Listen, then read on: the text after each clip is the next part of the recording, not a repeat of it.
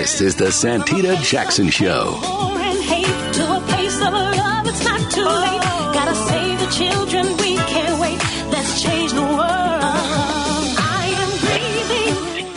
Hey, everybody. Welcome to the Santita Jackson Show, January 8th, 2024. I'm still wishing everybody a happy new year and a special shout out of love to my brother, Congressman Jonathan Jackson. It was his birthday yesterday. Yay, yay, yay. George Bliss. It was his birthday on Saturday. Yay, yay, yay, yay to all you January babies. Sending you all so much love today. George Bliss indeed is responsible for me being here on WCPT, and I will be forever grateful to my dear, dear friend. We all call him Cousin George because he is family to all of us. Hey, everybody, let's talk about this peace summit that we're going to be having at Rainbow Push. The 12th and the 13th, Friday and Saturday, Cornel West will be there on Friday giving a speech. Senator Nina Turner will be there speaking, interacting. Hundreds of people are coming, and we want you to participate virtually, but we want you to be there in person. There's nothing like being in community and in fellowship with one another. We're going to be at the Rainbow Push headquarters at 930 East 50th Street, 930 East 50th Street, starting Friday. Get on over there around 9 o'clock in the morning. It is going to be something fantastic as we talk about peace. Peace is possible. Peace is feasible, and peace is what we are pushing for. But today, let's also talk about the international courts. South Africa is taking Israel to the UN International Court of Justice, and they're charging Israel with genocide. That's a pretty serious charge. It's tough to prove, but they are gathering a coalition of countries all around the world who are supporting it. So we're going to talk about that. What are the implications of that, of this African country, which is becoming a superpower on the world stage? What does it mean to have them do that? So, and I hope that you'll be attending the Martin Luther King breakfast. We're going to have Reverend Janette Wilson talking about that. Push Excel has raised tens of millions of dollars, and we've sent thousands of kids to school. That is what this breakfast does in part. We hope that you will be there. She'll be talking with us about that at the bottom of the hour, and then we'll be talking about the Middle East and how we can get peace in a place where there is no peace, and that a conflict between two people, an army and a people, because it's really not a war. War is between armies. That's not what this is. You have the Israeli army and the Palestinian people. Well, now it's becoming a regional conflict. And with American ships over there, it will become a global conflict if we're not careful. We can do something about that, though, everybody. I'm Santita Jackson, coming to you from WCPT 820, the nation's largest progressive talk radio station. I want to hear from you today at 773-763-9278, 773-763 WCPT.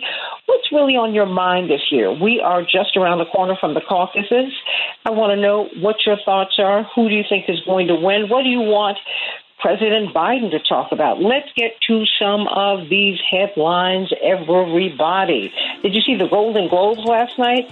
Well, I didn't either, but there were some winners, everybody. But first, leaders in Congress reached a deal that would avert a government shutdown. The $1.66 trillion agreement reached yesterday preserves funding for key domestic and social safety net programs despite Republicans' demands for cuts.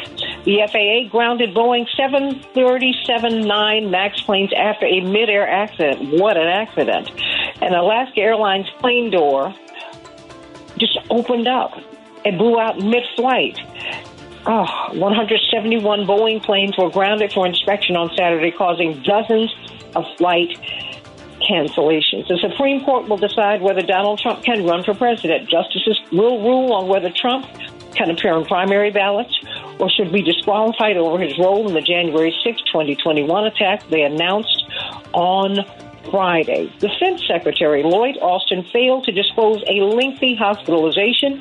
The Pentagon chief didn't tell the White House for days that he had been in intensive care beginning January 1st. What do you think about that, everybody? Call me at 773-763-9278. Did he have an obligation to share? Wow. Nobody knew, not even the president, everybody. Wow. In Chicago today, we'll have a high of 36 degrees. It will be cloudy. Minneapolis, St. Paul, 29 degrees. It will be cloudy.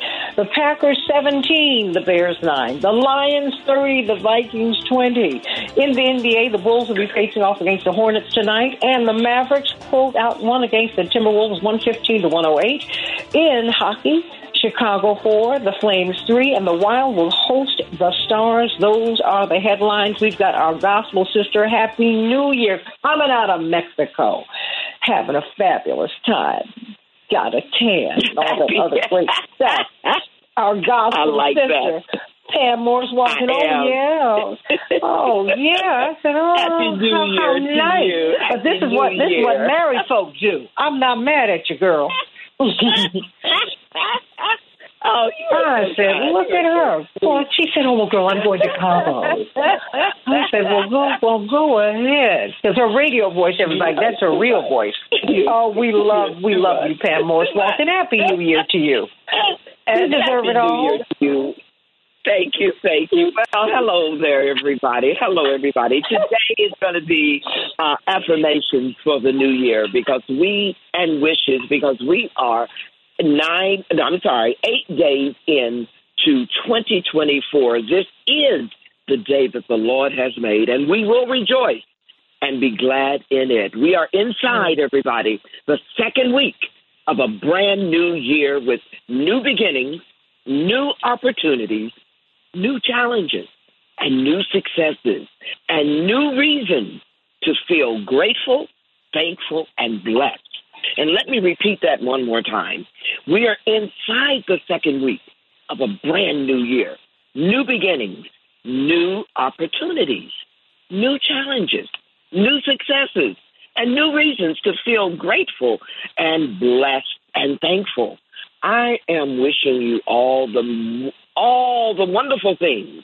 I'm not talking about bad things, all the wonderful things, the promise that the new year brings. And you know what that promise is, everybody?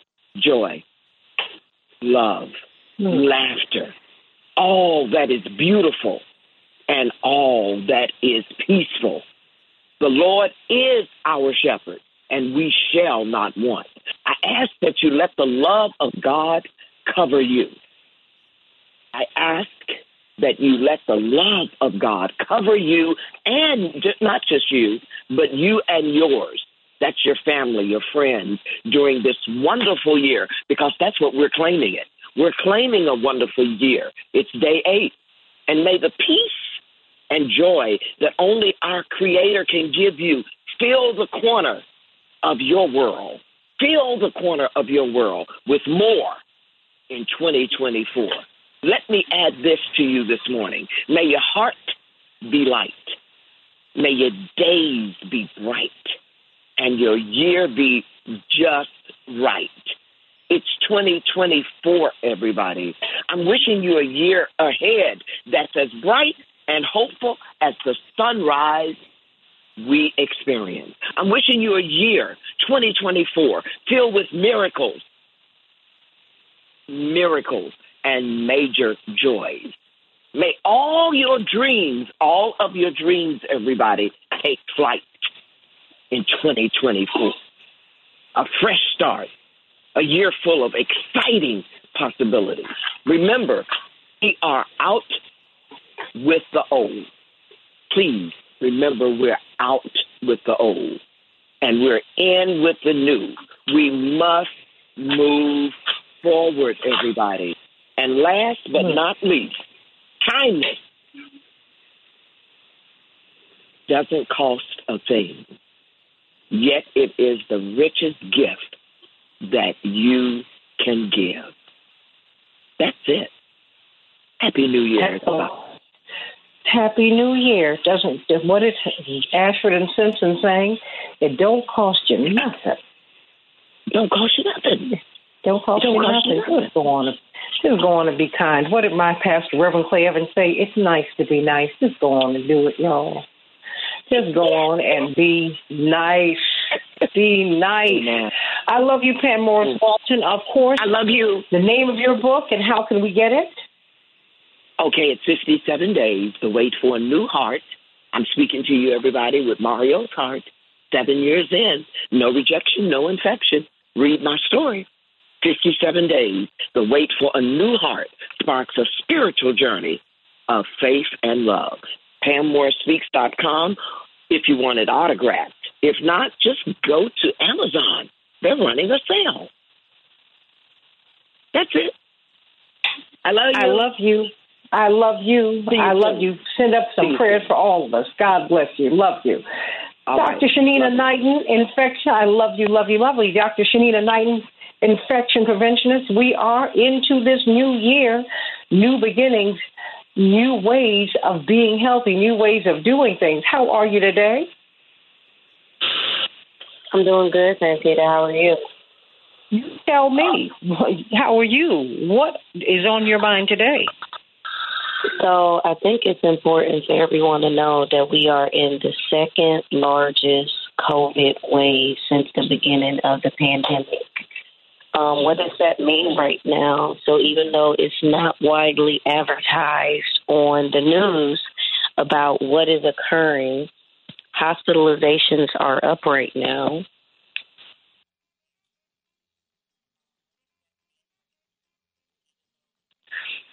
So my question is, why are hospitalizations up? We're going to get Dr. Knighton right back. And why are hospitalizations up with vaccinations up? Why are hospitalizations up? What are we doing? What are we not doing? What else do we need to do to protect ourselves? COVID, we now see, is survivable. It is. But what we have to do is boost our immune systems. That's something that Dr. Knighton has been telling us for the longest time. We have to eat the right foods. We have to do the things that we need to do. Yes. Now, I was asking the question, since we have this big wave of COVID, how is it that we have that? People have been, they've been vaccinated, but, in September of 2021, they changed the definition of vaccines. Vaccines used to mean that we were inoculated against a disease. Now they're saying, no, that's not what this vaccine did. And I think that because many of us are still functioning on the old definition, and the definition was changed, quite frankly, to suit this particular medicine. Maybe we're not as careful as we are, full of care as we ought to be. Why is this resurgence? So one, I am going to attribute it to being too lax. So we've gotten back lax. I have been mentioning for years at this point that my concern is that people would not incorporate infection prevention into their toolkit. And I've said, unlike you, Santita, that the minute that it fell off the radar of the media, was no longer a priority with funding, was no longer a priority when it came down to the news feed, that's when people would start to suffer the most. So just to give you a couple of statistics, okay? Literally by midweek, and we're talking about just in the United States alone, rates of infections are going to reach approximately 2 million people per day. And we're talking about 1 in 24 people that will have COVID. So up to 100 million Americans that can potentially be impacted by this wave because we don't have any infection prevention and control measures in place. And just to also help you understand statistically what's happening, hospitalizations have been climbing so fast since the beginning of November and up more than twofold. So we're talking about close to 35,000 COVID admissions for the week ending in December 30th of 2023. And we're approaching those same highs that we would have seen last winter. See, there's something I don't understand. With people getting boosted, with people getting vaccinated, why is it that most people who go to the hospital have been boosted, have been vaccinated? What are we not doing? Well, we have to ask, when were they boosted and when were they vaccinated? Because a lot of people got the first round of vaccines and boosters and said 2 and done, or I'm 1 and done, depending on the vaccine that they got and depending on if they went back for that booster. there was, let's say, another vaccine series that came out to address the anticipated variant, which was that J1 variant. So it's a new series of boosters that are out, and I can tell you that the uptake of boosters amongst Americans have been very, very low. And so there is a perception that people are boosted and are vaccinated, but that is not the case against this current strain. I know I said it before, even back when we were in, let's say, 2021 and 2022. I was upset because I was like, how is it that we're using old tricks on a new dog or teaching old tricks to, new tricks to an old dog, however that go. But was just saying that it wasn't matching up, because why are we using something that's already transcended and the variants no longer exist? Well, now this is an instance of where they actually anticipated the variant, but people, because they were still getting vaccinated with an old vaccination series that had limited effectiveness because it did not treat the most current strain, even though it was encouraged to be able to get it. Now they're in a situation now where they don't want the vaccine. So the uptake is very low. Because let me jump in, because COVID-19 is from 2019. And so when people, so I think that Big Pharma has to bear some responsibility for this, because they were selling old stuff for new tricks. And they knew that. We knew that. Yeah, absolutely. Absolutely. And there's no way to get around I am not anti-anything, everybody. I'm just saying, the thing is, if I have a cold, I do not need chemo. I got a cold. Or better yet, I need cold medicine. We could talk about but we could talk about the flu vaccine, right? Like, you won't use 2020 flu vaccine in 2023 or 2024. You're going to use what's ever most up to date at that time. Now, don't get me wrong. I understand why it was being done. We have to know that emergency use authorization is why a lot of stuff was done out of sync and out of the ordinary. But when we think about unintended consequences, yes, the rates are down right now for the new current sets of boosters because of people's mistrust in terms of the effectiveness of ones in the past and them still getting sick. And when I say getting sick, I'm not saying that it prevents COVID. I'm saying, did it reduce the severity of symptoms for individuals that received, let's say, the outdated vaccine in one of the most present years? But I'm bringing this up even in current days because deaths have been trending upward, reaching over 1,600 for the week of even December 9th. So statistics are still being tracked, even though they're not being shared, even though the tracker for, let's say, the CDC, where it was weekly, or the county ones that we have been disabled. It's important for people to know that this is still occurring. It is important for people to know that people are still short-staffed. We talk about this all the time, Santita, how even though there are 330 million people estimated in the U.S., there's less than 1 million hospital beds, and we don't have enough healthcare staff. So even if someone is, let's say, not concerned about COVID, not concerned about getting COVID or transmitting it, it's still knowing that if for whatever reason you have to go into the hospital for something else without infection prevention and control measures, there is the potential also that the individuals around you will be sick with COVID. Well, I think there's a lot of things that need to happen on several fronts. I mean, the fact is, we don't have enough hospital beds. That doesn't even get a 1/3 of 1% of us in a hospital bed if something else like this happened again.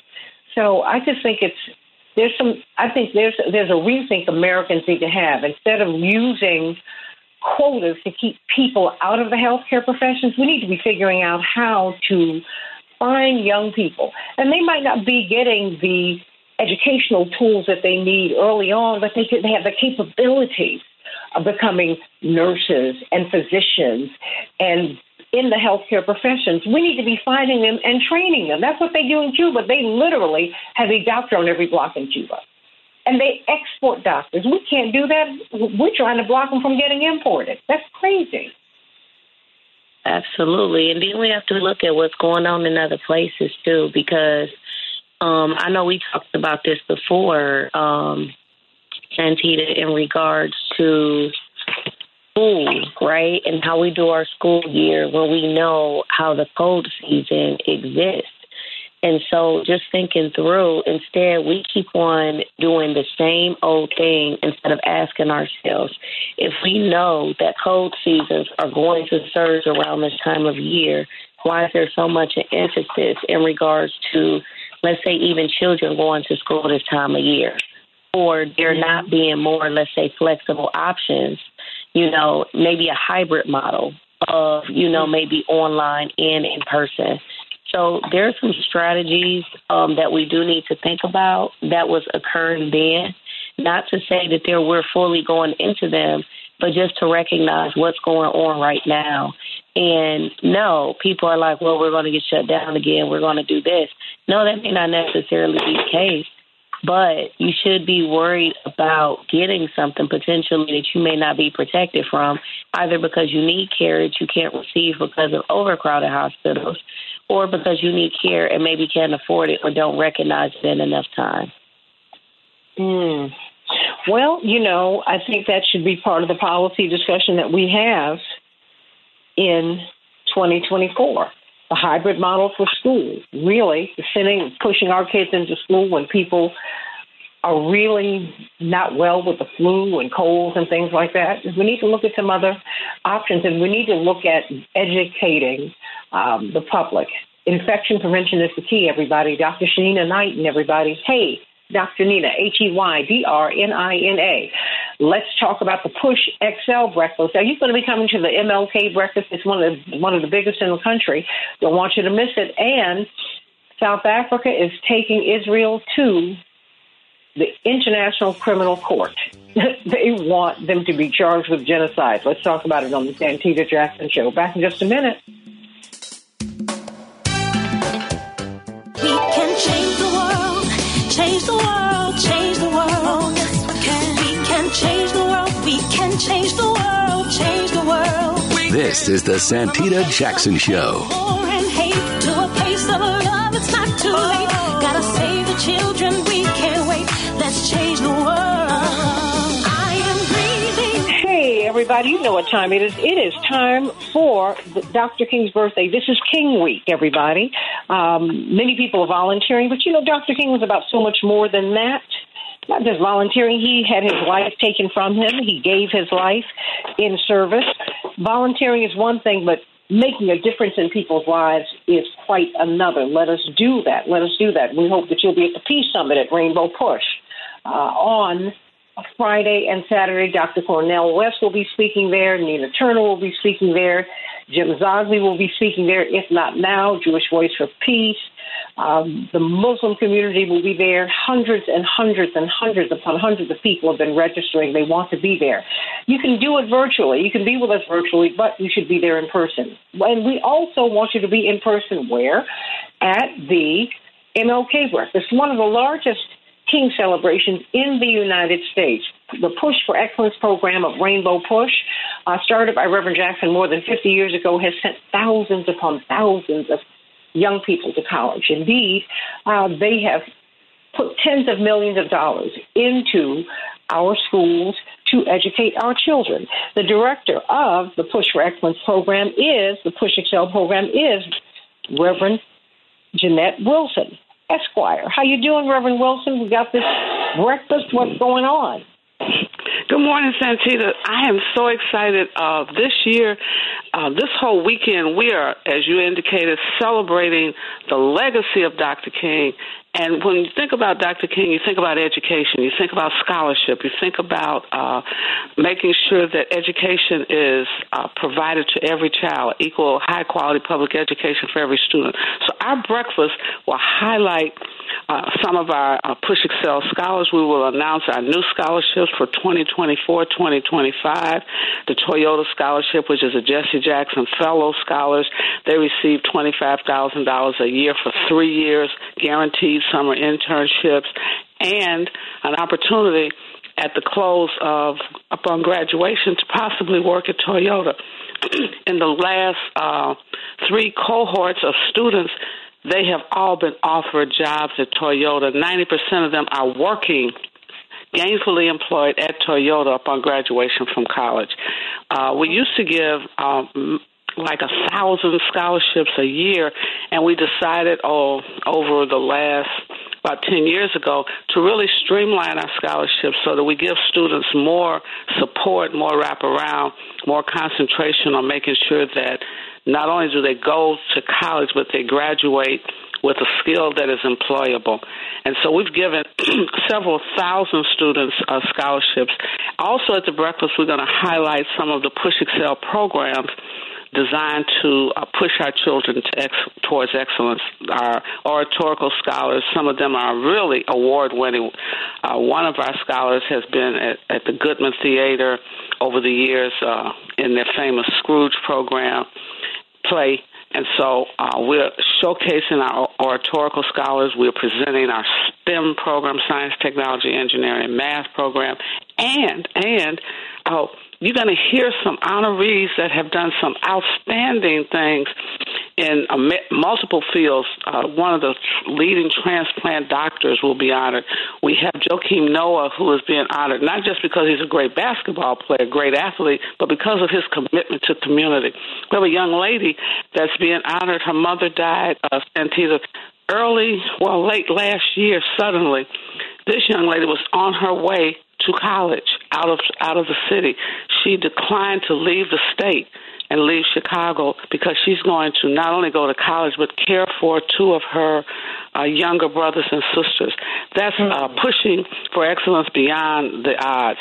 And we have Keon, who will be performing at the breakfast. And the thing is, we are at Apostolic Church of God. Why? Because we wanted to bring our King breakfast back to the community where Dr. King spent some time when he was in Chicago. And I want to thank Dr. Brazier and Apostolic Church of God. They are so excited. They're welcoming us, and it's going to be a phenomenal program. We're trying to make sure our dollars remain in the Black community. Also, now before we get to that it's a first class facility. I mean, the thing is, I remember when my mother had Reverend Jackson's 65th birthday party. It was at the South Shore Cultural Center. We don't have to go downtown. I love going downtown, but it's not a given. So there you have it. And Dr. Brazier has always been, Bishop Brazier, Arthur Brazier, the founding pastor of Apostolic Church of God, was very connected to the movement, very supportive. And so we're not going to strangers. We're going home. Also, but this weekend, what is so significant about this weekend, Dr. King was a man of action. He was against war. You remember the whole Riverside speech against the war in Vietnam. Well, this convening of a summit on Friday and Saturday at Rainbow Push headquarters really will help people understand, where is Gaza? Why is there an issue between Gaza and Jerusalem? What does it mean? Jerusalem is not just the holy city for some people. African Americans, many of us travel back to Jerusalem because it's our homeland. We call the Middle East today because it was redrawn on maps. But the fact of the matter is, it's on the continent where we all originated from. And so we're going to have some information about what's happening, how did it happen, why did it happen, and then we're going to have a call to action. Not only are we going to have Dr. Cornell West, Dr. Frederick Douglass Haynes, our president will be here on Friday. You don't want to miss this. Young people are becoming engaged in the movement for humanitarian to address a humanitarian crisis like the war in Gaza and Jerusalem. I'm going to talk about why we must have a ceasefire to save the children and our future. It's going to be engaging. It's going to be informative. You don't want to miss it. You need to go to rainbowpush.org and register so that you can attend. It doesn't cost you anything. It costs you some time, costs you some focus, and it's going to be one of the best programs for the first of the year. We're starting our year out engaging and struggling, pushing against those forces that refuse to give equity to all people, to make sure that all children have a safe environment to live in and to learn, and a healthy environment. And so we're going to be talking about that ongoing. Well, and amen to that, because the fact is now it has been projected, and it has sadly become true, that the most unsafe place in the world to be a child is in Gaza, where Jesus grew up. Remember, Jesus was a Palestinian Jew. Think about that. That would be Jesus today. So think about that, and come to the Rainbow Push Excel breakfast. Are there any tickets left? There are a few. You better hurry up and get yours, Santita. We want everyone there. I forgot to tell you. Radio Row. How? Oh, you just go to rainbowpush.org or call Push 773-373-3366. We're doing everything electronically. Tickets are $150 per person, $1,500 per table. But also, all of the radio stations that you listen to, like this one, will be in Radio Row at the breakfast. You don't want to miss it. Fantastic. It's going to be exciting. You don't want to miss it. And, Radio Row, but guess what? So many people will be there. And, it really is a wonderful breakfast. Can't wait to see you there. Reverend Janette Wilson, may God bless you real good. Can't wait to speak with you throughout the week. Everybody call 773-FREEDOM. 773-FREEDOM. We had a friend at the phone company when Operation Push opened more than 50 years ago, and they said, we got a number for you, 773-FREEDOM. Call there and go to rainbowpush.org and get one of these few remaining tickets. Let us talk about, thank you, Reverend Dr. Wilson, and thank you for that wonderful word on this Peace Summit. Let's talk about the Peace Summit. What is going on, everybody? How is it that 22,000 plus people have been killed? How is it that the killings are continuing? How is it that now they're saying if the bombs don't get the Palestinians, the hunger, the malnutrition, the dehydration will get them? Now, mind you, it is important for us to note that prior to October 7th, food was rationed to Palestinians by Israel. They were given calorically a certain amount of food every day. Not enough. And then the humanitarian aid stopped. So they really got no food. So you have scabies, you have diarrhea, you have breastfeeding mothers who are malnourished, you have children who are malnourished, newborns who are dying. It is a horrific situation. So into the breach steps South Africa, which is now becoming the superpower. They're leading the BRICS nations. They are really at the tip of the spear, if you will, in Africa, as Africa moves into preeminence in the world. And they're saying that, you know what? We charge you, Israel, with genocide. What does that mean? What does that mean? And how and what is Israel doing? Well, they are now instructing their embassies all around the world to appeal to the diplomats and to the leaders in the countries where they have embassies remaining. Quash this.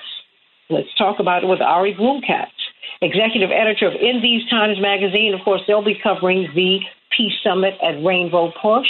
And Attorney Robert Patillo, WAOK, part of the national leadership team of Rainbow Push. Let me start with you, Attorney Robert Patillo.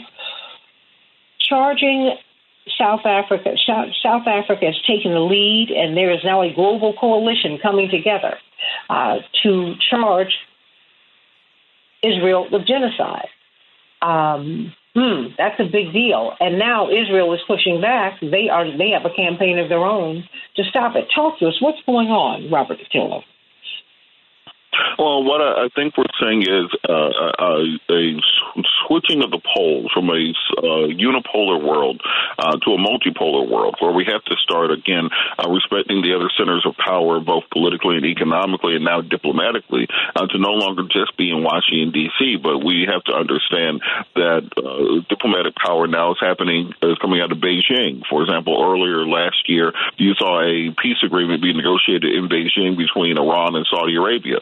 after a decades-long Cold War that existed between those two parties. We're seeing Moscow become a major actor in the developing world, if you would call it, or the global South, primarily because when the Ukraine war started and sanctions were put against the Russian Federation, they had to find new markets, and very much similar to what happened during the Cold War, they began working with all the quote-unquote pariah nations, all the nations that the Western governments had turned their back on, and they have worked together to create a coalition of economic power that is not dependent on London, not dependent on Berlin, not dependent on Washington, D.C.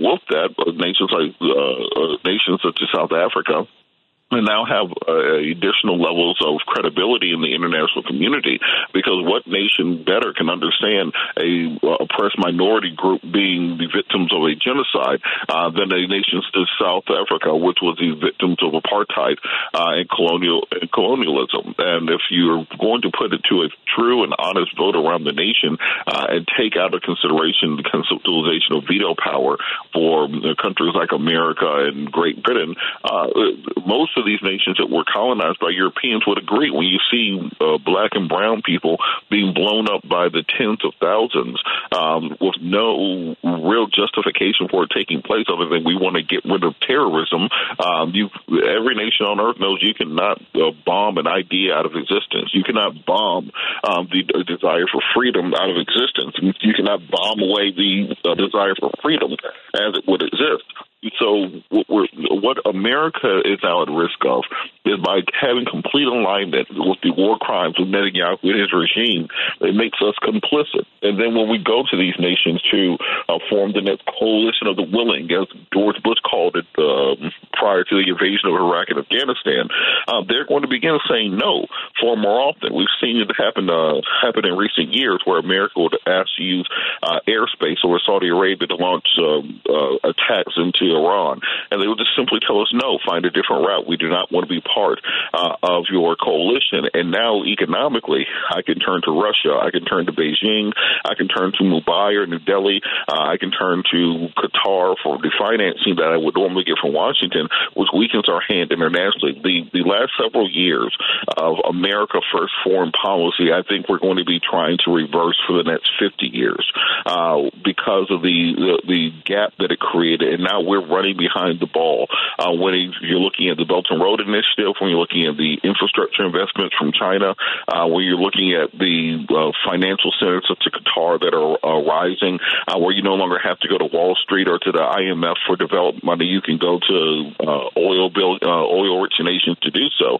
And America has to reevaluate the way that our foreign policy works, because otherwise we're going to be on the wrong side of history for the second half of this century.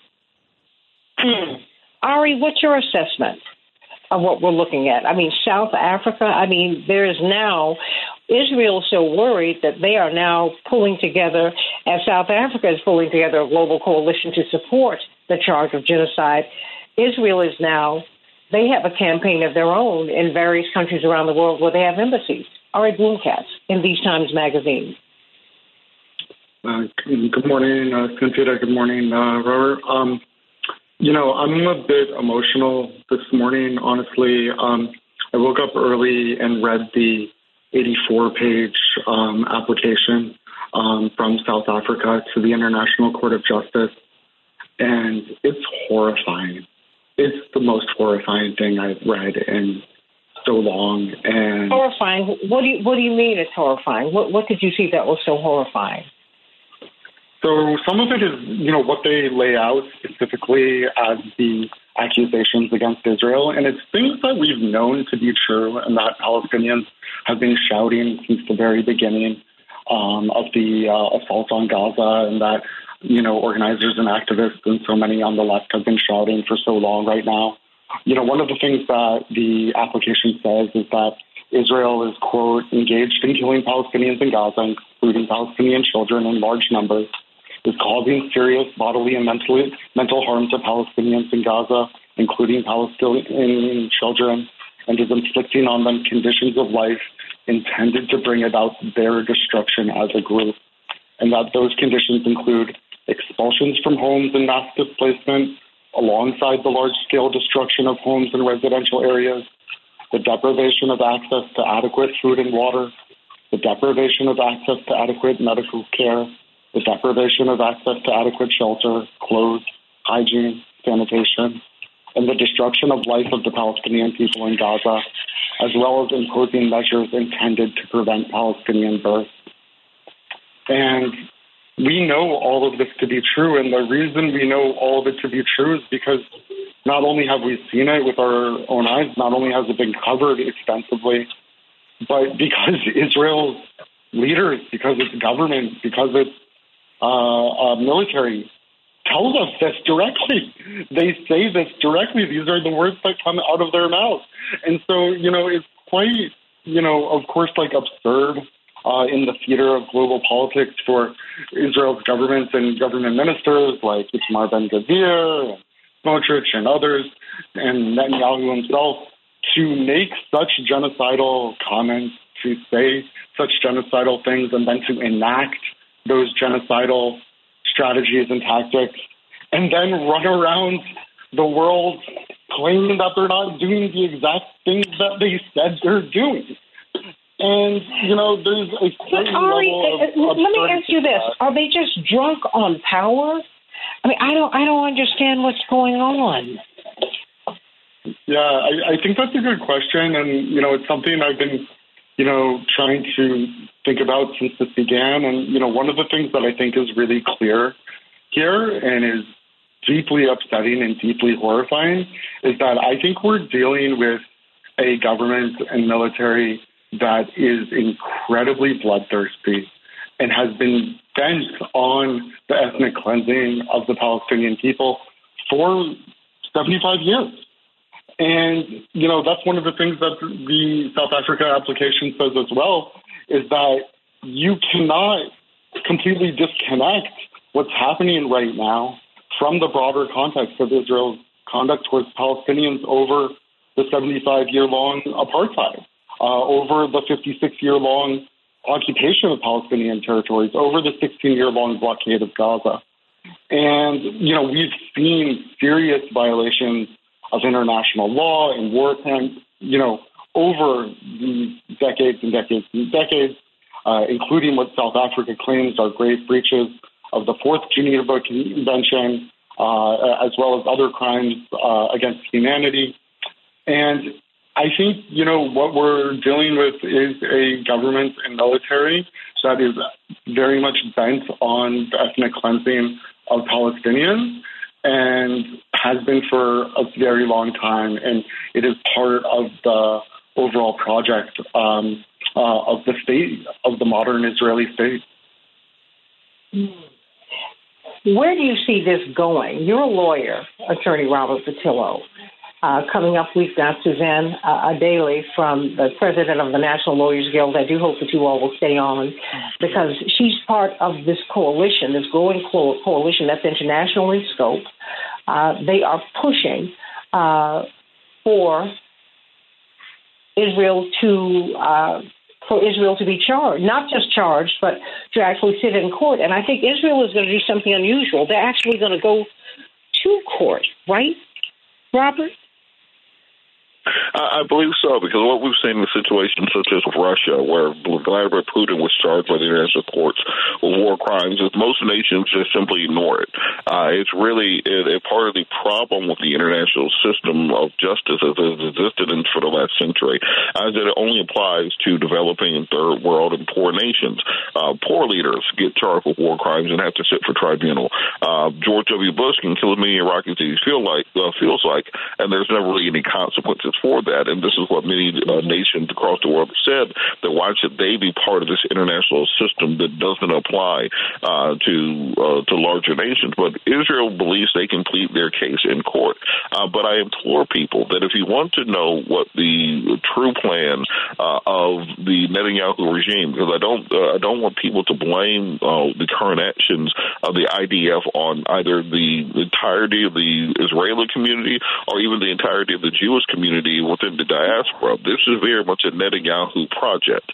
This is very much something that Netanyahu has talked about doing for the past 30 to 40 years.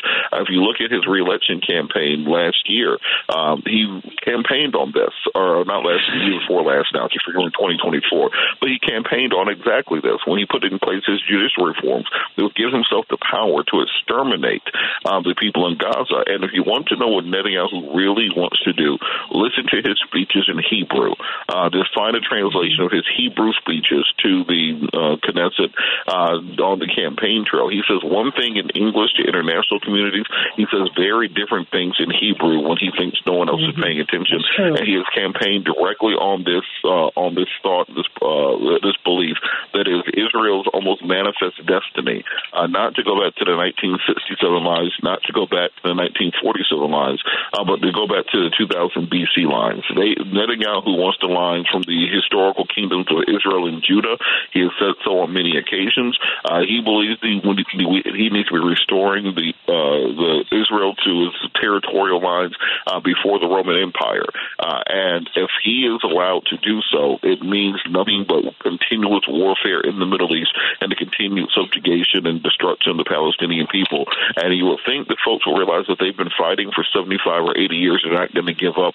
And we have to support the Palestinian people in their cries for safety and freedom and self-determination, because if we allow that light of justice and freedom to be extinguished, we can no longer stand for justice and freedom in the rest of the world. Everybody, let's talk about this global coalition and this peace summit that we're having in Chicago. Cornel West will be there. Nina Turner will be there. Reverend Jesse Jackson is convening it. He'll be there. Jim Zogby will be there. In These Times Magazine will be there.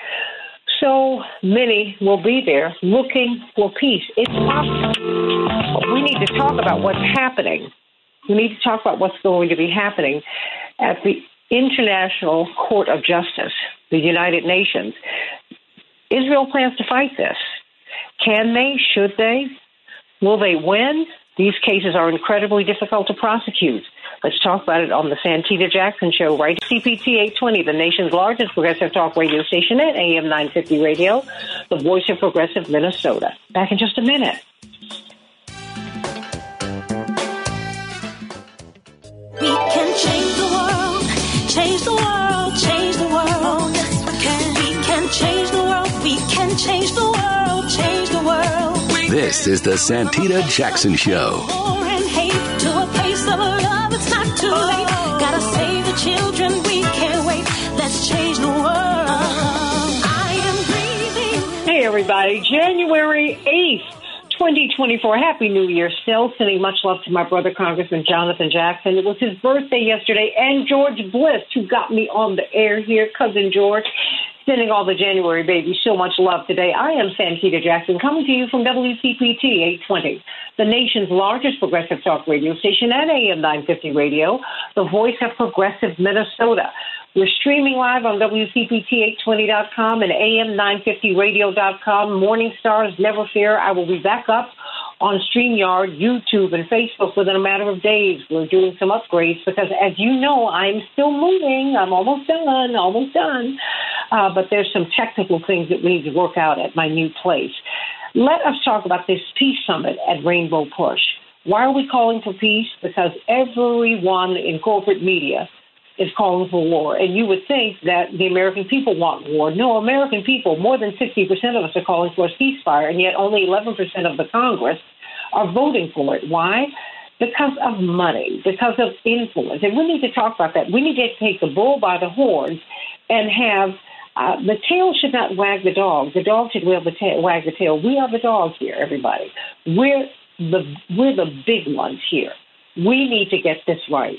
So, Cornel West, I want you to join him. Senator Nina Turner, Dwight McKee, Reverend Jesse Jackson, James Zogby, If Not Now, Jewish Voice for Peace, In These Times Magazine, and so on. And so many people, hundreds of people, will be descending upon the Rainbow Push headquarters on Friday. Go to rainbowpush.org for information. We want you to be there. You can be there virtually, but we want you to be there in person.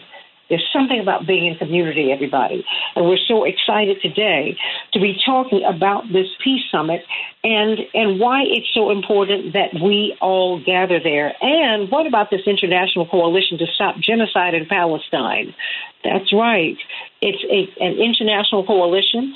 Part of one of their American partners is the National Lawyers Guild. We have their president with us today. We're so excited to have her. And we're going to talk about this push by South Africa to charge, that's right, to charge Israel with genocide. And Israel's going to do something really interesting. They're rejecting the case, of course, as baseless, but unlike previous cases, they will be present at the International Tribunal. What will that mean? They'll appear in front of the court. They're signatory to the Geneva Convention, so the Genocide Convention. So we got a lot to talk about. Call us at 773-763-9278, 773-763-9278. Now on to a few headlines. Leaders in Congress reached a deal that would avert a government shutdown. $1.6 trillion. This agreement was reached yesterday, preserving funding for key domestic and social safety net programs despite Republican demands for cuts. The FAA grounded Boeing 737-9 MAX planes after a midair accident, and what an accident it was. And Alaska Airlines plane's door plug blew out mid-flight. A little boy in the back, the mother was screaming for her child. They went and they found the child shirtless, freezing, but still alive. Thank God for that. 171 Boeing planes were grounded for inspection on Saturday. The Supreme Court will decide whether or not Donald Trump can run for president. Justices will rule on whether Trump can appear on primary ballots or should be disqualified over his role in the January 6, 2021 attack they announced on Friday. Defense Secretary Lloyd Austin is facing a lot of criticism because he failed to disclose a lengthy and serious hospitalization. The Pentagon chief didn't tell the White House for days that he had been in intensive care beginning January 1st, following an elective medical procedure last month. Top cabinet officials normally disclose this kind of information, including their whereabouts, but that didn't happen this time. Austin, for his portion, says he could have done a better job. A high-impact storm is set to hit central and eastern states. In fact, it's now wintertime in Chicago and Minneapolis, St. Paul. Oppenheimer and Succession dominated the Golden Globes, and the U.S. launched its first spacecraft to the moon in more than 50 years. Call me at 773-763-9278, 773-763-WCPT. In Chicago, we're expecting a high of 36 degrees today. It will be cloudy. Minneapolis, St. Paul, 29 degrees and cloudy. The Packers 17, the Bears 9. The Lions 30, the Vikings 20 in the NFL. In the NBA, the Bulls will be facing off against the Hornets tonight, and the Mavericks are triumphant over the Timberwolves, 115-108. In the NHL, Chicago, well, they bested the Flames 4-3, and the Wild will host the Stars tonight, and those are the headlines on the Santita Jackson Show. Call us at 773-763-9278, 773-763-WCPT. Let's talk about peace in the Middle East. Let's talk about what's really happening. What's really happening with Israel and the ICJ. I mean, let's talk about this case that is taking them to the criminal court, the United Nations, everybody. They've been accused of an effort to intimidate judges ahead of these genocide hearings. They're being charged with genocide by South Africa. Who knows better about genocide than South Africa? Well, everybody, we've got a tremendous panel who can talk with us about this today, but we're going to be led by the president of the National Lawyers Guild. We're so honored to have this woman with us today, so honored to have her with us, joining Ari Bloomekatz and Attorney Robert Patillo and Dwight McKee, Attorney Suzanne Adely, the president of the National Lawyers Guild and part of the International Coalition to End the Genocide in Palestine. Welcome to the show, or should I say welcome home. Now you are home here. How are you today? I'm good, thank you. Tell me, what is Israel being charged with, and Are these cases tough to prosecute? Israel is being charged with the crime of genocide, and the case is being brought to the World Court or the International Court of Justice. And it's one of the strongest institutions in the international legal order. And I think that, there's a good chance that there could be a ruling based on this very, very strong complaint that the South Africans have drafted that agrees with what South Africa has laid out. And our coalition formed before South Africa filed this application, but we thought that it was a historic and welcome development in the pursuit of peace and in our pursuit to the end of the genocide and the terror really that's been happening in Gaza.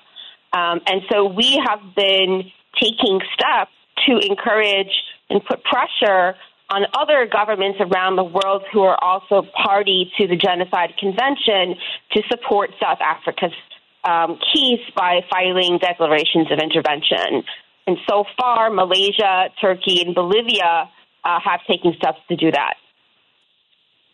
Well, while South Africa, this is very, very interesting. Israel has been pushing back on these calls. They're calling them baseless, but they're doing something unusual, Attorney Adely. Unlike in previous cases, they will be appearing before this international tribunal. Why is that noteworthy, and why are they doing that? I think, it's noteworthy because I think that they're nervous about these developments, which is significant, because Israel has kind of functioned for a very long time as an occupying power, as a settler colonial power that has been very violent towards the indigenous population of the Palestinians. And they have done so for most of their existence with impunity. And what South Africa is doing is really kind of piercing that impunity. And it's not only that their complaint is so strong, is that much of what Israel has been doing is really kind of been laid out for the world to see. And there are very strong calls for accountability, and Israel knows that they can't ignore this. However, we've seen patterns in kind of international law discourse around the world.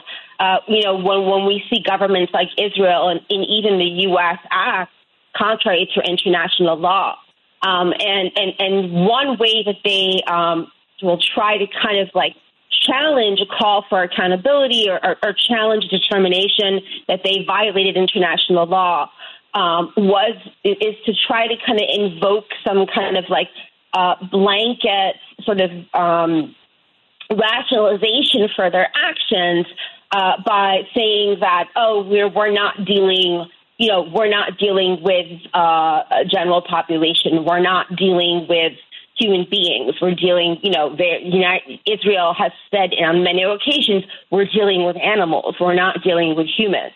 Or I'm sure they will come to the court and say that we're not dealing with ordinary humans. We're dealing with terrorists, right? And that's kind of very often the last line of defense for states like Israel that have been, perpetrators of state violence for a very, very long time. I think it's going to be imperative that states like South Africa, who, as you said, understand what it means to be a subjugated, colonized people, living under apartheid and experiencing similar type of state violence. I think it's going to be very important for South Africa and allies around the world who, care about international law to, really, do the job to make sure that Israel and their allies, the United States, don't act to undermine what's going on, because what's at stake is not just the lives of Palestinians. What's at stake is the integrity of the entire international legal system.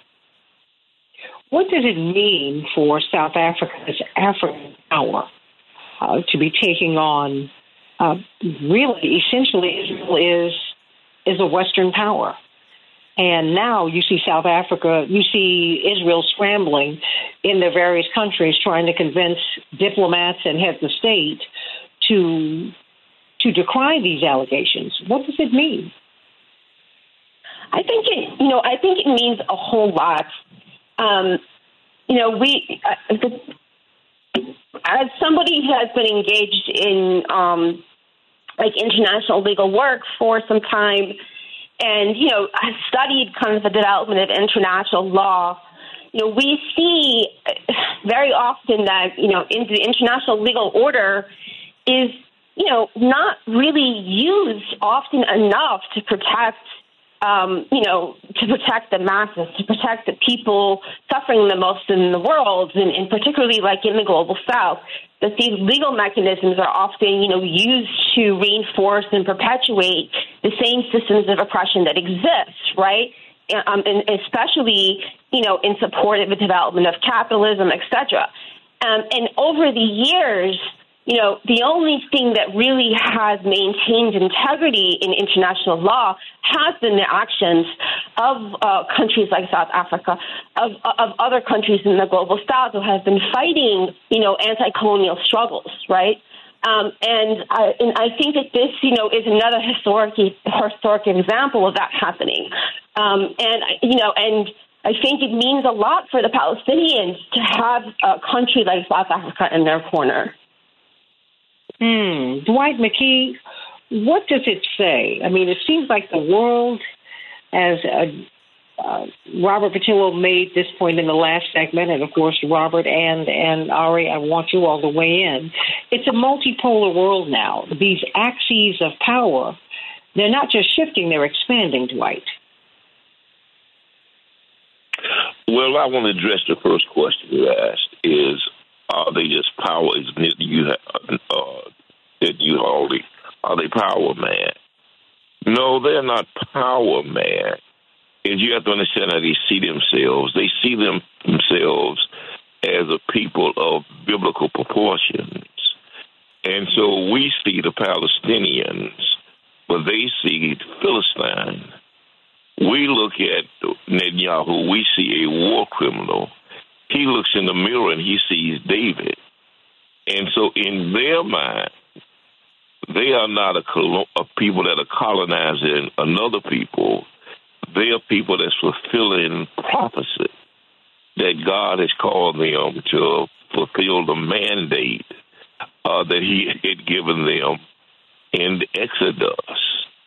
And so in their minds, they are perfectly justified because they see themselves as a chosen people whose major role it is the restoration of the Israeli nation or the preparation of the coming of the Messiah. So they don't see themselves as doing anything wrong. They see themselves on assignment from God to fulfill prophecy. To answer your other question in terms of the expansion of the world order is, the problem they're running into is that it's a people or a designers of people who have a mandate without the power to fulfill it. And so they are dependent upon the United States to help fulfill that prophecy because they don't have David's swords and they're not facing Goliath's shield. They're facing people who have guns. And so they need bombs and bullets and airplanes, which they really don't manufacture. They have to get from America, who in some senses, the reason America co-signs that is because the Zionist Christian co-sign that notion of Israel. They see Israel also as a people that's on assignment, that's fulfilling from God. And so they buy into the philosophy. They buy into the mentality that the Zionists have a God-given role to take back this land so that the Messiah can come back and the temple can be rebuilt and the restoration of Israel will be functional. The problem is that the rest of the world has not bought into that. And the rest of the world has gotten further and further away from the power center of the United States that they had been dependent upon after World War II for subsistence and for the dollar and to trade and to negotiate. And they put together a counter economy, and they're not dependent upon the United States. And so now they got a counter momentum going that runs against Israel and the United States. And that's what we're trying to cope with. Well, Suzanne, Adely, I mean, and I think that is the buzzsaw that Israel did not expect to be running up against. I mean, you see them scrambling now to get these countries where they still have embassies to support them. And more of these countries are pushing back because there's a whole new economic and social and cultural and political world order that is taking place right underneath our feet. Atty. Adely.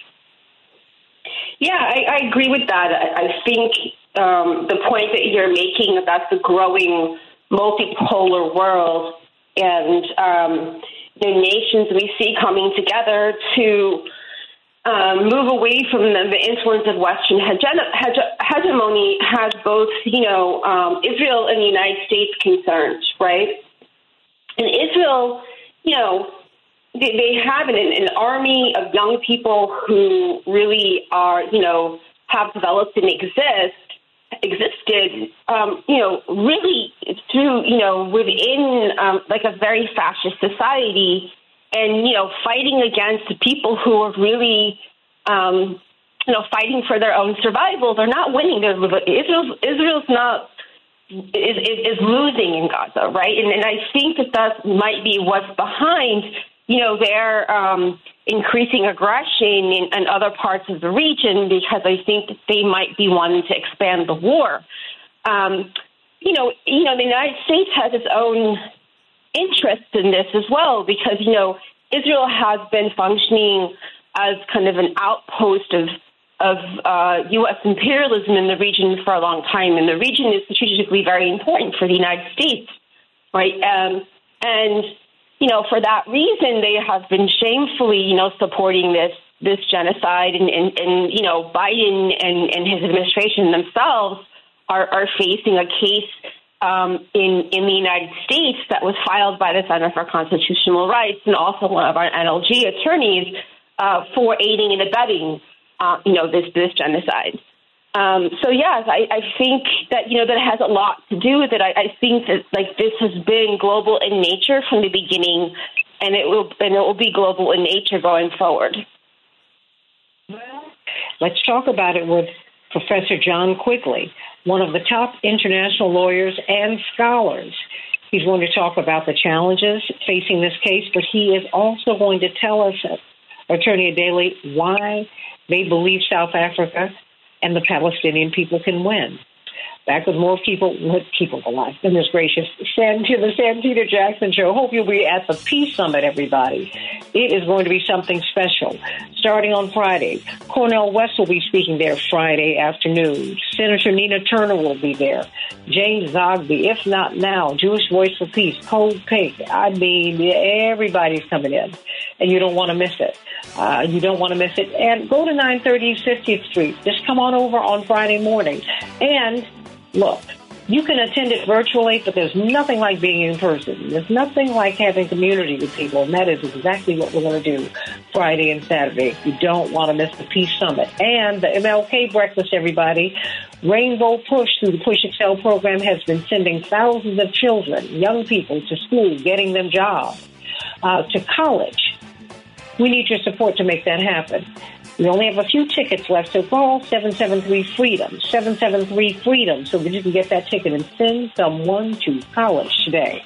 Let's talk with Professor John Quigley about this case for genocide against Israel, brought by South Africa. Back in just a minute.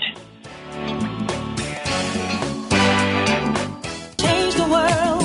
This is the Santita Jackson Show. War and hate to a place of love. It's not too late. Gotta save the children. We can't wait. Let's change the world. I am breathing. Hey, everybody. Welcome back to the Santita Jackson Show, WCPT 820, the nation's largest progressive talk radio station, and AM 950 Radio, the voice of progressive Minnesota. Let us talk about peace in the Middle East. We have a peace summit coming up on Friday and Saturday at Rainbow Push, convened by James Adely, Reverend Jesse Jackson, Reverend Dr. Freddie Hayes, the president and CEO of Rainbow Push, and Nina Turner will be there. And Cornel West will be there, and so many people. You should be there, and not just virtually. You should be there in person. We need to be in community because 11% of our congresspersons have signed on to call for a ceasefire. More than 60% of Americans are demanding it, while the Biden administration has done an end run around Congress at least twice to send munitions to Israel that Americans don't want to have go there.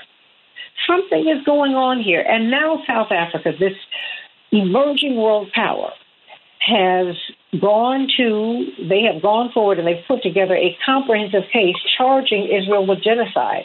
Will they be successful when they go before the ICJ? Let's talk about it with internationally renowned legal scholar, international lawyer, Professor John Quigley of Ohio State University, Aaron Niederman from If Not Now and the Poor People's Campaign, doing so much great work. We've been working with him so closely over the past few months. Of course, Bloomekatz from In These Times Magazine, the executive editor, Dwight McKee, Rainbow Push, advisor to Cornel West and the National Action Network, and attorney Robert Patillo, Rainbow Push and WAOK Radio in Atlanta, 1 to 4 p.m. every Sunday. You don't want to miss his show. Let me start with you in less than a minute.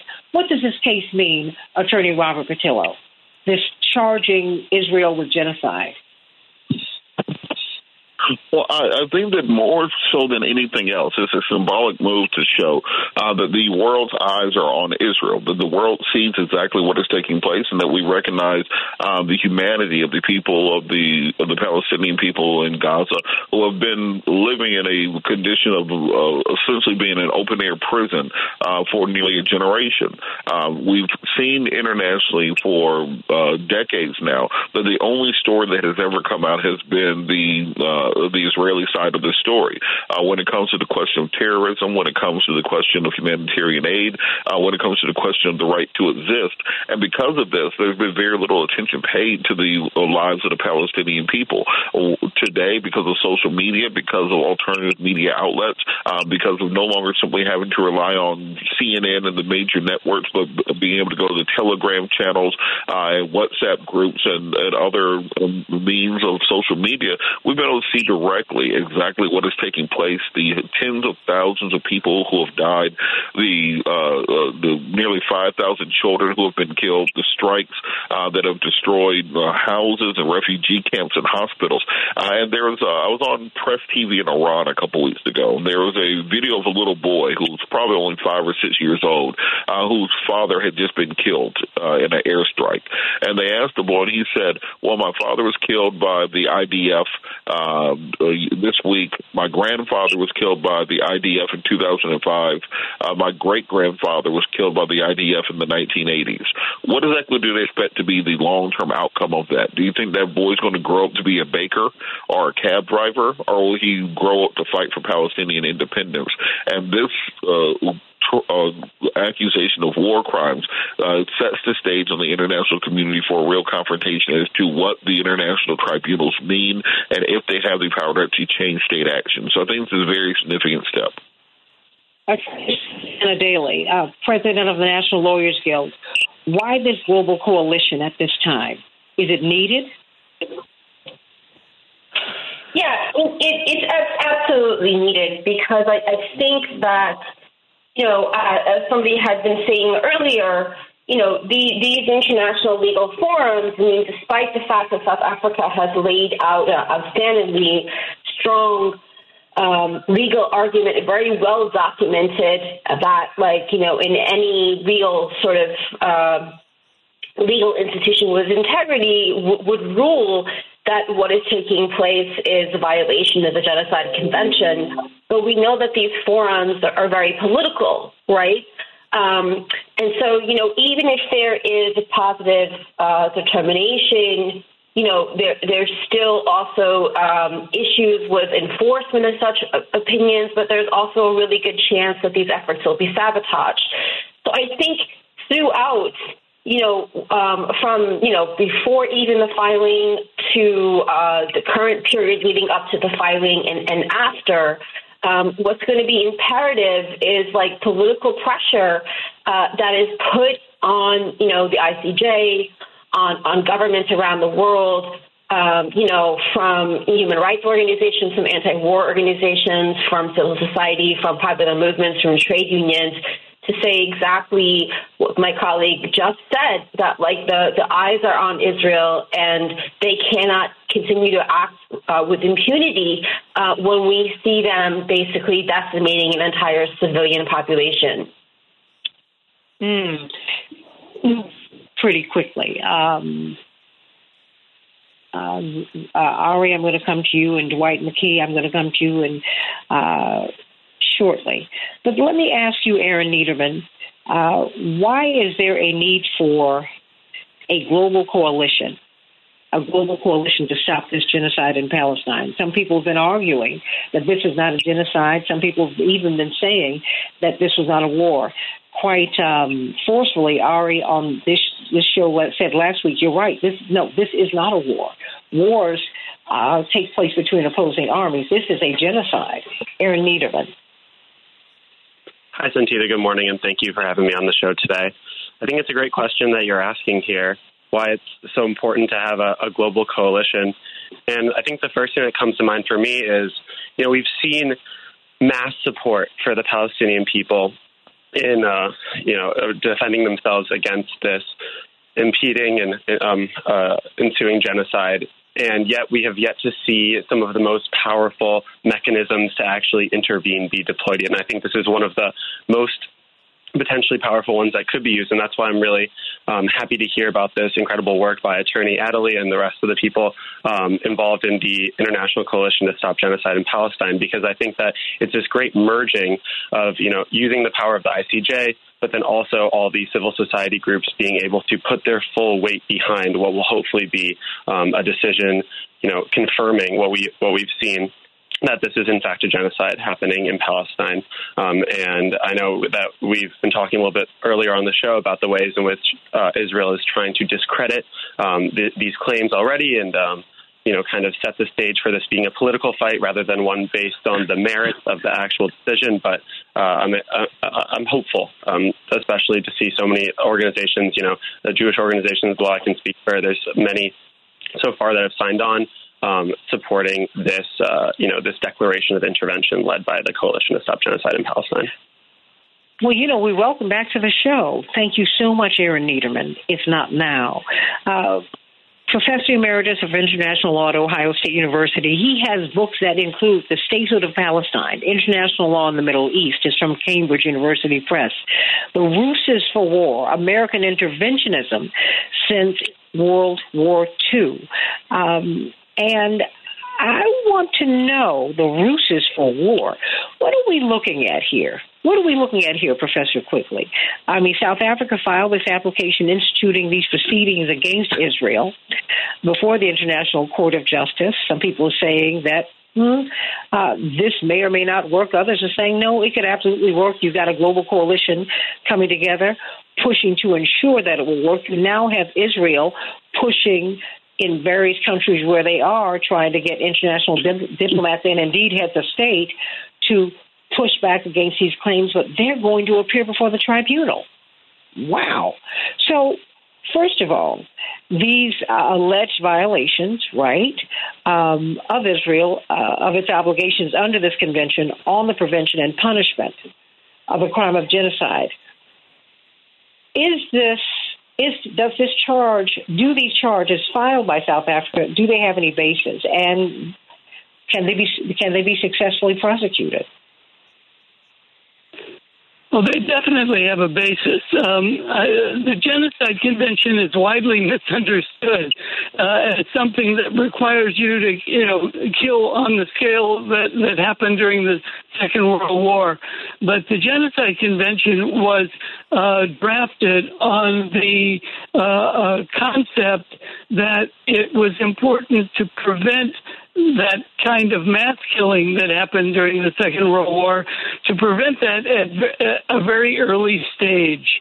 And that is why it was drafted to make it genocide when you are at the very beginning stage of some action that is aimed at the destruction of a people. And that makes it a very easy case in terms of what is being done now by Israel in Gaza. So I think the court will not have much difficulty in saying within a couple of weeks that there is a plausible case that genocide is being committed by Israel. What is genocide? We know genos, we know sides, we understand, I guess, the etymology of this genos, Greek, family, race, side, Latin, killing. But what is this, and why did it come into, I guess, popular acceptance in the post-Second World War era? Well, it's defined in the Genocide Convention as inflicting on a population group conditions of life that are calculated to bring about the destruction of that population, at least in part. It doesn't have to be the entirety, but at least in part. And if you think about the evacuation order from northern Gaza that was issued on the 13th of October of last year, it precisely fits that definition.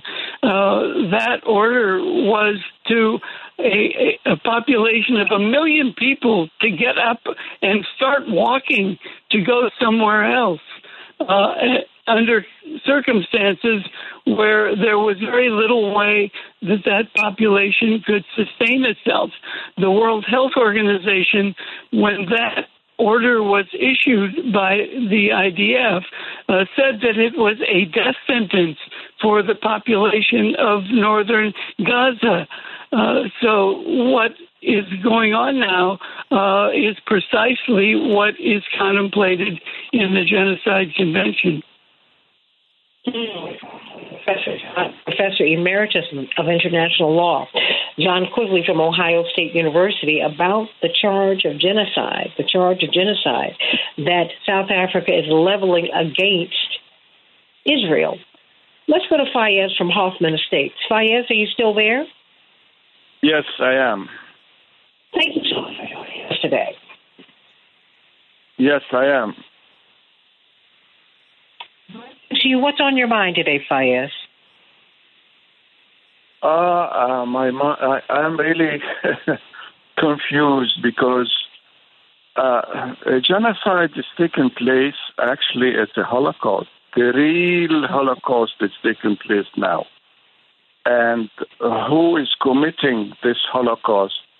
The inheritant of the descendant of the victims of the Nazis.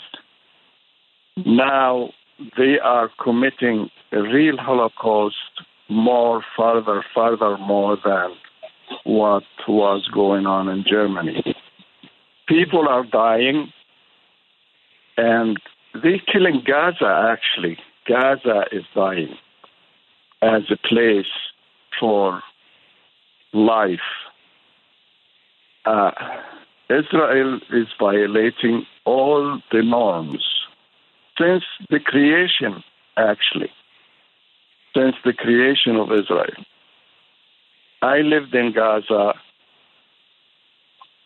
till the high school days, and then I went to Europe, and then I end up here, seeking my dreams for good life. And now I live a nightmare where I finance the bombs raining on my family there. I paid for the bombs killed my niece last war. Last war, 3 years ago, my niece was killed by a bomb I bought for the Israeli army. I feel confused, and I detest the fact that I am a citizen of this country. When I see my president going to Tel Aviv to declare war on my family, my own family in Gaza, people are peaceful, living in their homes, and all of a sudden the home collapses on their children and women, and massacres committed by the Israeli army every day.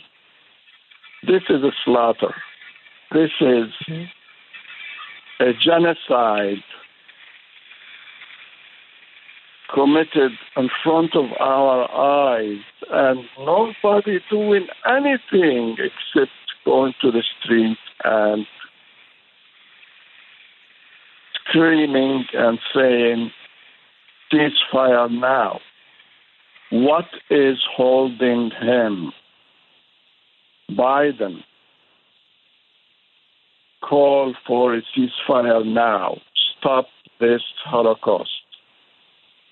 I am very sorry to tell you that I really detest the fact that I voted for Biden. But no more. Biden is losing. Biden will never be a president again.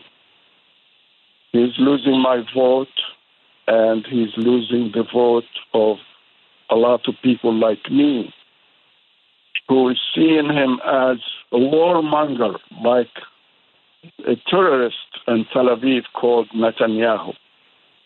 He is absolutely a warmonger. And that's how I feel. And now you're talking about the genocide, international court, etc., etc. Israel violating all norms in the world since the creation of Israel.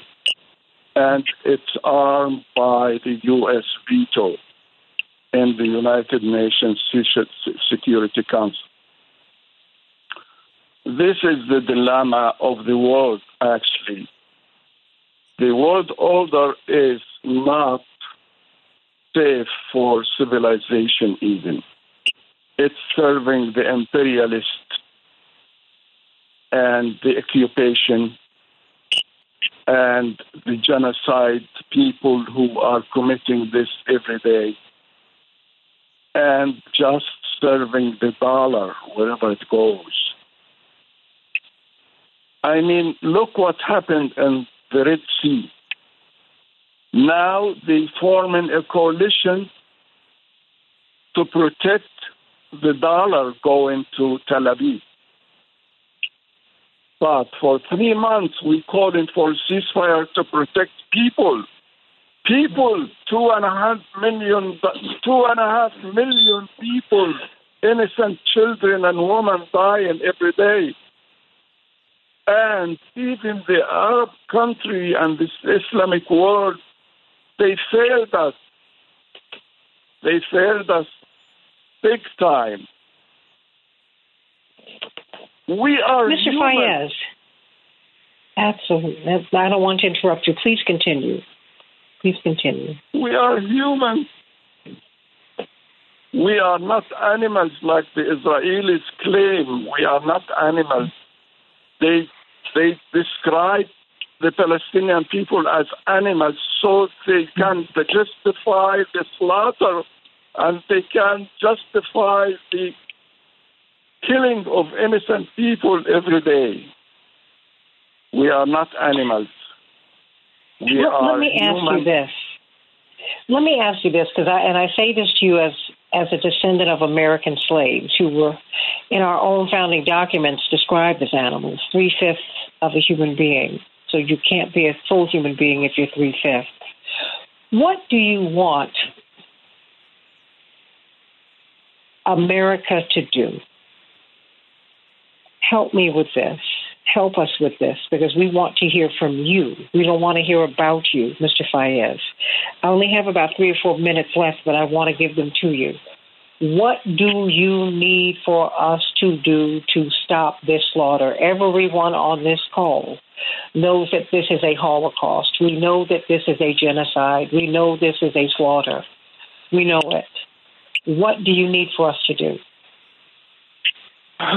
Okay, I want you to know, and the whole world should know, that when you deprive a child from his family and he will be raised as an orphan, what do you expect him to do in the future? What will be his future?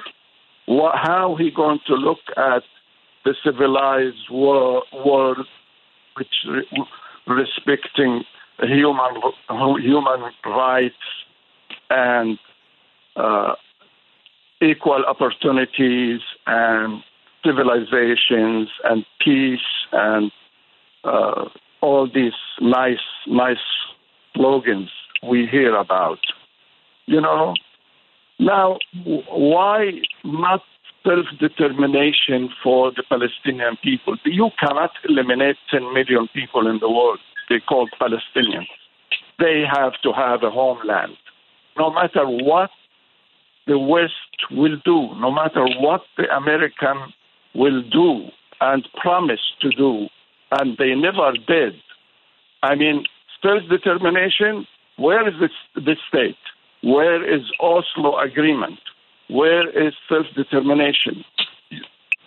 When Biden went to Tel Aviv, the first thing he said, Israel has the right to defend itself. What do you mean? Israel is occupying people and they committing apartheid system in there. And look at the West Bank. Look at the West Bank. They arrested over 8,000 people, more than what they have in their prisons now. Hold on, and Mr. they Fayez. kill people. Yes. And the settlers are being armed to kill people. Professor Quigley, I've got 2 minutes left here.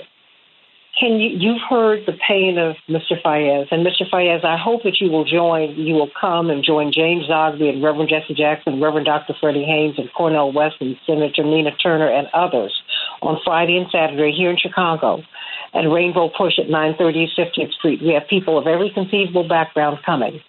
Hundreds upon hundreds. Dwight McKee is one of the conveners. Hundreds upon hundreds will be there, maybe thousands. We don't know. The numbers just keep coming in every day. Professor Quigley, in the last 90 seconds, what can you say to Mr. Fayez? You hear his pain. His family's still there. This slaughter is happening. Yes. I mean, the International Court is not in and of itself going to be able to stop that. But what it will do is more than symbolic. It will be saying that this is illegal. And as Mr. Fayez pointed out, it's being done by the people who were the victims of genocide in the Second World War. But it does require what Susan Adely was saying, namely a worldwide coalition to argue that the decision of the court needs to be implemented.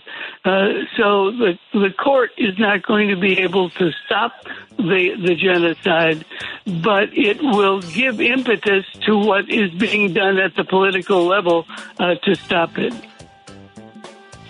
And stop it, too. This is an issue in 2024. Mr. Fayez, stay with us. We're going to talk a little bit more when we get off the air, because I hear and feel your pain.